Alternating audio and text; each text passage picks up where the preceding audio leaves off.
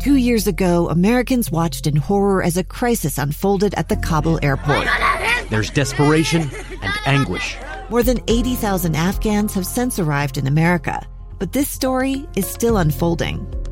I'm Andrea Smartin. In my new podcast, Stranger Becomes Neighbor, we'll find out what happens to these new arrivals in our communities. Who would help our newest neighbors? Follow us at kslpodcast.com, Apple Podcasts, or anywhere else you listen. This is Live Mike with Lee Lonsberry.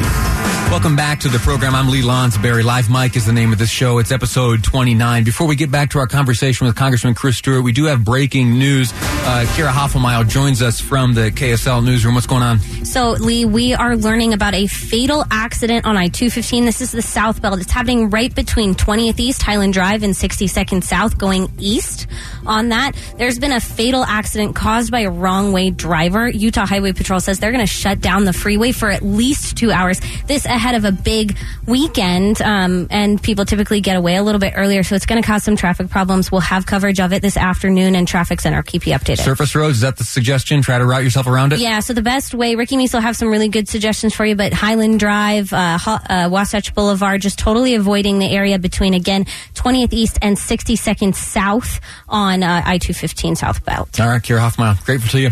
Thanks again. We're going to follow that throughout. Commute starting to ramp up here in the next few hours. It's going to impact you. As you heard, Ricky Meese will keep you up to speed and help you make your way around those backups. Now, back to the topic at hand. We've got Congressman Chris Stewart here in studio. Very grateful to you for joining us, along with your entourage. The cool kids say you're rolling deep. Yeah. You got a posse here. Everyone's got an entourage. Very cool. Yeah. Impeachment. Yeah. What's got your attention? I don't know what you're talking about. What impeachment? You see, for the third time in United States history. So, I think I have a certain perspective on this because, we ran the impeachment proceedings in the House through my committee, the Intelligence Committee. Among all of Utah's House members, have a very unique perspective. You, as Congressman Schiff, serving as a manager prosecuting the president, all these references he's making to what our committee discovered, what our committee witnessed, you were right there and witnessed those very same things. Yeah, we did. And, as you were talking, I reflect back that there was a time in late August when Congressman Schiff, the chairman, called us together and said, we have indications there's a whistleblower report coming and we're going to be looking at it next week. And after this announcement, which should be fairly blasé, I mean, that's not unusual. Sure. But there was something about this that caused us, the Republican side, to get together, and we had our own business meeting. We're like, something's up. This seemed like a big deal. How could you tell? What was the writing on the wall, or what were the signs? Oh, because he was just so much more adamant about it. And he frankly was kind of giddy about it. And he just couldn't hide it. And we knew that something big was coming. Is it a petty observation on my part to say that he there is a certain giddiness that he displays when there's a camera nearby? I remember on the eve of and I apologize for this, but I remember on the eve of the kickoff of these proceedings, he, alongside the other managers, appeared before reporters, and there were cameras there. And it was difficult for the other members to get any words in edgewise. Well, Adam has a certain media presence, there's no doubt, and he loves that, and he thinks he's good at it. But look, Nancy Pelosi and Adam Schiff and others have claimed as they've gone through this process, this is a difficult thing for them, that they're approaching it prayerfully and thoughtfully and remorsefully, and I'm telling you, that's nonsense. I mean, they're as happy as clams about this and have been from the very beginning. And the proceedings that we had in our closed sessions, which was every single day and 10 or 12 hours, this was exciting to them, and it was something they've been waiting for. And by the way, just for reference, we've been doing this for 3.5 years on that committee, because we also spent 3 years looking at Russia collusion, and we knew there was nothing there. And here's the thing I will say to people on this, is they've tried to keep up with it, and as they've watched the House and now the Senate. If you have watched an hour of this, you know everything there is to know. And that's not an exaggeration. There is nothing to this thing. And all those hearings that we held, hundreds of them, I mean, not hundreds of hearings, but hundreds of hours. Sure. After the first 2 hours, we knew everything there was. No, after that, it was just different people coming in and telling us what they thought about it.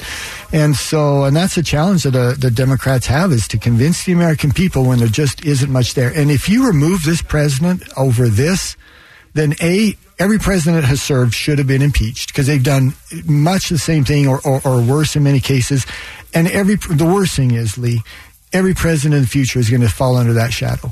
Every president in their future, if the House is a different party than the president, is going to be terrified of impeachment and likely impeached if this is our threshold now. And it's not what our founding fathers intended. What you said is apropos. I have been thinking myself as I have tuned in and out of these impeachment proceedings over the past couple days, the past few days being controlled by the Democrat House managers making their case against the president. What you said is exactly correct. If you get 10, 15 minutes of it, tune out, come back 3 hours later, the same things are being presented. Let me ask you this. You were in the same room alongside Adam Schiff as he absorbed all of this witness testimony and all the evidence was presented. He, in turn, has now, from the floor of the United States Senate, prepared a case against the president, which he views as sufficient to remove him from office. In your assessment, were you exposed to evidence and witness testimony sufficient to remove the president from office as he has? No, of course not. And I've seen everything that he's seen, with one exception, and that is he and his staff, at least, have interactions with the whistleblower, which is why he knew what was coming and was so excited about it. But look, I've seen all of this. The American people have seen all this. I tell people all the time. I met with a group of people this morning, said, how many of you have read the actual transcript of the phone call? Please go read it. Oh my gosh, it's only 6 pages long. You could Google it and read it in 5 minutes. And if you read that transcript, there's no way a reasonable person looks at that and says, yep, this president should be removed from office. It just isn't there. And when the president says, we would like you to do us, not me, do us a favor, and then 2 pages later, he talks about Biden. They weren't related or connected in any way. And frankly, Lee, it's the same thing we saw with the Russian stuff. We saw the evidence, and we would hear Adam Schiff and others go out again and again and again on television and say, we have irrefutable proof. We've got irrefutable proof that this president has colluded with Russians. And by the way, that's treason. You know, you're not accusing someone of stealing a pack of gum or jaywalking. You are accusing someone of treason. Yeah. And we now know that none of that was true. We're speaking with Utah Congressman Chris Stewart. He joins me in studio. I'm grateful to you for doing that. As we have our conversation playing out on the floor of the United States Senate are the impeachment managers prosecuting the case against the president. Speaking now is Sylvia Garcia, Democrat from Texas. She's trying to make the case that the president ought not to remain in office. Now, let me ask you a little lighter question. The other day, the president made an offhanded comment that he's just going to go down to the floor of the Senate. No, wait. I got to stop you. The president made an offhanded comment? Are there other kinds of comments? All right, never heard that, but go ahead. No, yeah. After I think he was talking about that beautiful, perfect phone call to which you referenced. Yeah. Now, he said maybe he'd go down to the floor of the United States Senate himself. You think he might? And if he did, what would happen? Well, I don't think he will. All right. But I wish he would. Right? I really do. I wish he would. I wish he would sit there but I want him there when they're making the accusations against him, not when they're making his defense. Because I want them to have to look at him and to remember this is a human being. This is the President of the United States. This is our leader who millions of people voted for, and the accusations they make about him are just unfounded. And by the way, Lee, I want to say this as well. If you've heard an hour of these impeachment hearings, you've heard it all up to date. But when the defense starts, that's when you're going to hear something new. Because on the House side, we weren't able to provide any defense. The president wasn't able to call any witnesses. He had not a voice at all.